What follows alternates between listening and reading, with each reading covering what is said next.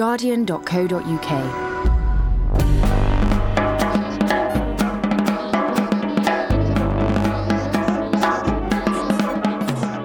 This is Ali Kennen for the Guardian Children's Books podcast. This is an excerpt from Chapter 2 of my new book called Bullet Boys. Barely inches away and hidden inside the tree, Alex stood with his arms pressed to his sides, his breathing so shallow and quiet he thought he might faint. He was pressed in on all sides by soft, crumbling, rotting wood and had just one tiny peephole to the left of his face. How quickly his day had changed direction. He could see the river and now the tip of Saul's gun. He hadn't any time to think when the soldiers came sneaking down the hill. Instinct had made him hide. Alex had known about this tree forever. He'd come across it when he was a lad, chasing squirrels with Gaffer. He'd crawled inside and stood up. When he tilted his head back, he could see the sky. It was like being in a chimney. Now he was beginning to question his decision. If anything happened to him, in this tree, no one would ever find him. Thank goodness Tim had taken Gaffer with him today. There's no hiding with a dog. "Hello," Saul called out, so close Alex felt the vibration of his voice through the dead wood. "We just want the gun back, nothing else." Alex didn't believe him. Then Saul swore. "Look at that!" Alex saw a glimpse of shoulder and arm as Saul reached up and unhooked the gun from the branch. Alex hadn't wanted to leave the gun lying in the puddle. Now he wished he had. He felt the vibration of feet and relieved grunts. "How did it get here?" Baz exclaimed. Saul stepped back from the tree and Alex had a clear view of Riley. "You drive me mental," he said. "I can't reach that high," said Baz, ignoring his brother. He took the gun and examined it. Thank God. Alex had a cough building in his throat.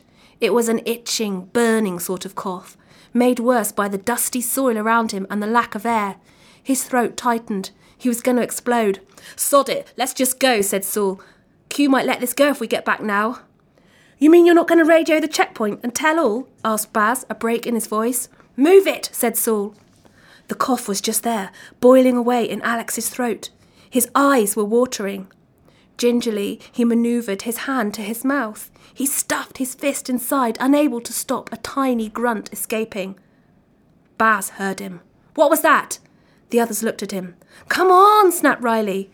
"It came from over here," said Baz, coming back to the tree. He put his hands on the trunk and looked up at the leaves. "Who the hell cares now we've got the weapon," said Riley, following Saul out of the river hollow to the grass beyond. Baz spied the hole and to Alex's horror put his eye to it. Alex felt a deep, paralysing fear as Baz's pupils dilated in surprise. This was very bad. Time seemed to stand still as they gazed at each other. "Move it, soldier!" came a voice from a million miles away. "You're dead," mouthed Baz soundlessly.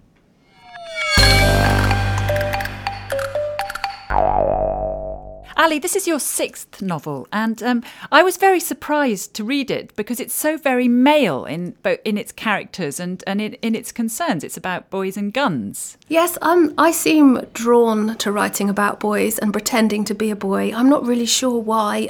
I know I grew up with lots of foster brothers, tended to have boys in the house, so I'm used to hanging out maybe with lots of teenage boys. Maybe that's why. Tell us a little bit about the story. Bullet Boys is about 3 lads. It's about Max. He's a bit of a loner.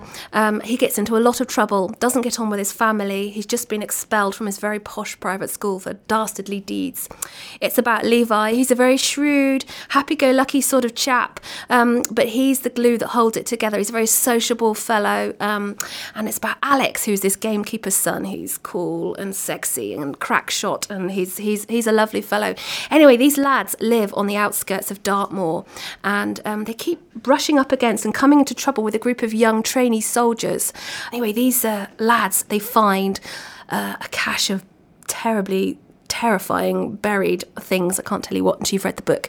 On the moor, they find this deadly secret. The book ends up in a terrifying manhunt across Dartmoor. Imagine being chased across the moor by armed soldiers in your socks. It's Bullet Boys. Do you live near Dartmoor? It's very, very evocative, the way you write about the moor and what a difficult place it is to be on. Thank you. No, I live near Exmoor, which is slightly more friendly, I think, than Dartmoor. I have spent a lot of time on Dartmoor, as I've grown up in the West Country, so I spent a lot of time there as a child. I did go for some walks on Dartmoor, and I did get lost, so maybe that helps. Now, I'm really interested in the way you've decided to write this book, because you have decided to write Alex's sections in the third person, and then you write Max's sections in the first person, which is quite challenging, really. So tell us about that decision. Alex, who I write in the third person, I think he's an easy character to like. He is tall, dark, handsome, glorious, kind, friendly. I felt that he was someone I could describe using the third person, someone who could go about his business and hopefully my readers would like. Max, on the other hand, he's horrid. He's not a nice boy. He's troubled and nasty, but in order to propel the story along, I needed my readers to be with him and get right inside his head. And in order to be right inside his head, I thought it's best to write in the first person. I really enjoy writing in the first person. Most of my other books, apart from Sparks, are all written in the first person. So I felt as a way to get an immediacy to Max's voice. And as you say, Max isn't a very nice person. He hates his parents. The only person he really likes is his brother, who's in the army. Yes, he doesn't get on with his parents. I mean, in the book, you see, Max loathes his parents because they're so cloying and because they want to know what's going on and they don't understand him. But then there's Levi, whose mother is equally cloying, and yet he just thinks that's concern. It's like, oh, Mum, she only loves me. Whereas Max is irritated by this and intensely irritated. I think Max is just a very bright boy who hasn't found the right groove for him, and he feels like an outsider. He feels like no one understands him. He's got a lot of anger. He's jealous of his glorious, shining older brother, and he never gets it right. Do you think that people who are reading this would like Max? So I was very interested in you describing Alex so positively, for example, because I didn't see him as a tall, dark, handsome boy. I saw him as sort of a bit more scraggy. Bit mousy, yes. Well, somebody who hung out with dogs and rats. Yes, well, maybe that's what I think's tall, dark and handsome. I don't know. I don't know. He's so angry that I hope that people would be interested in him. Because Max, he is quite a straight sort of character, Alex. Whereas Max, he's the one that drives the story. And that's what I hope the readers would hang with, despite him being not particularly appealing. To have a character that's not particularly nice, but he is causing a lot of trouble, hopefully interest and excitement. Is this something you've done before in your novels, to have a central character who's not particularly likeable? I always try and have something likeable about my main characters, but I think Max is maybe one of the least likeable, which is why I needed Alex and Levi as a sort of foil. In my book Beast, the first book I had published, I have this boy called Stephen, and he's 17, and he's been in a foster family, done all sorts of dastardly deeds. He's trying to turn his life around, but he's keeping a savage creature by the side of a reservoir, which he feeds. So he's done lots of bad things, but on the other hand, he's got a real integrity about him. It's great fun to write about characters that don't have moral boundaries. It's brilliant. It's limitless, but on the other hand, I want my reader to like them. Now, these three boys are 17, is that right? Yes, 17 and 18. What age would you imagine your readers would be? Because they won't be 17 and 18, will they? No, I kind of imagine that they'll be 13, 14, 15, 16, and maybe some good 12-year-old readers and maybe 11-year-old readers too. I know when I was 11, I was reading adult books. It's interesting to read about children that are older than you. As a child, maybe you're not so interested in reading about younger children, and particularly girls as well. I do have a girl in this book, Sasha. She's got a baby. She's an unmarried mother. She's an unmarried mother, but she is very feisty, and she's trying to get back to college, and she's trying to get back with her friends who've all kind of left her behind because she's been struggling with this baby. Who do you envisage being your reader? My first reader is always my husband, Dan, and he's very generous, and that he'll say delightful things, but then say some good, solid things that I need to sort of reconsider and think about. I can trust him. I do a lot of school visits, and it's great to go into schools and meet the kids, and they will tell me fair and square what they think of the book. So having been and visited so many schools, I have a good idea of the sort of kids that might be reading my books. Now, I was very interested in the focus on the army, because this isn't really fashionable, is it? When I was growing up, I lived very near an army base outside Taunton, and I was always fascinated to know what was going on behind the barbed wire. I think my dad once had an incident when he was taking a cow to market, my family of farmers, and a cow escaped in the middle of the road, and it was running along by the army barracks, and it was running amok in the traffic, and it was dreadful.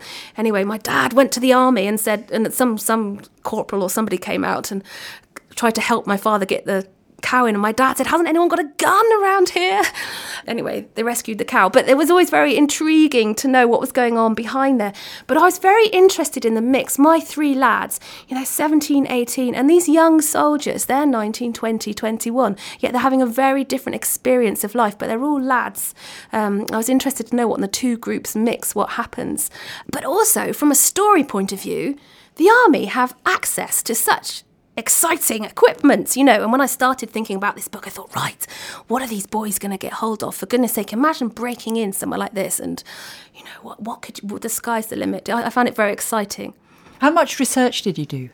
I did quite a lot of research. I mean, I started off on the internet researching, army websites and YouTube, watching soldiers training. And then I spoke to various army personnel asking questions about what exactly would they wear, what training exercise exactly would they be doing on the moor, how possibly could this equipment be stolen from here and moved to here.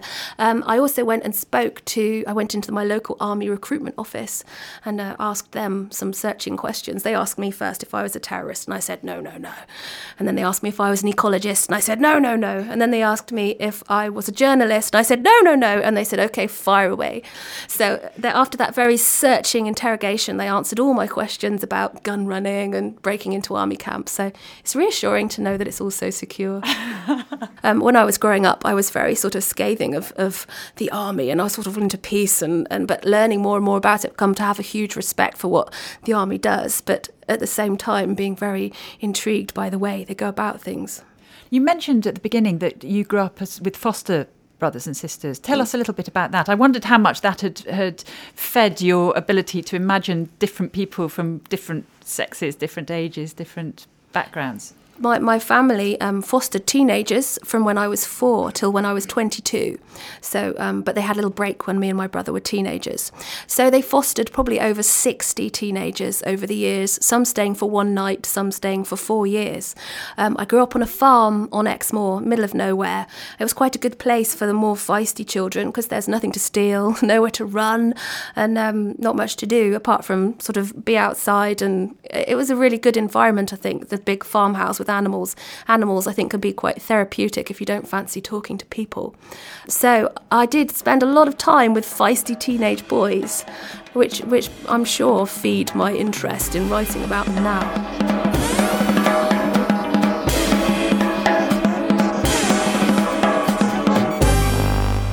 For more great downloads, go to guardian.co.uk/audio.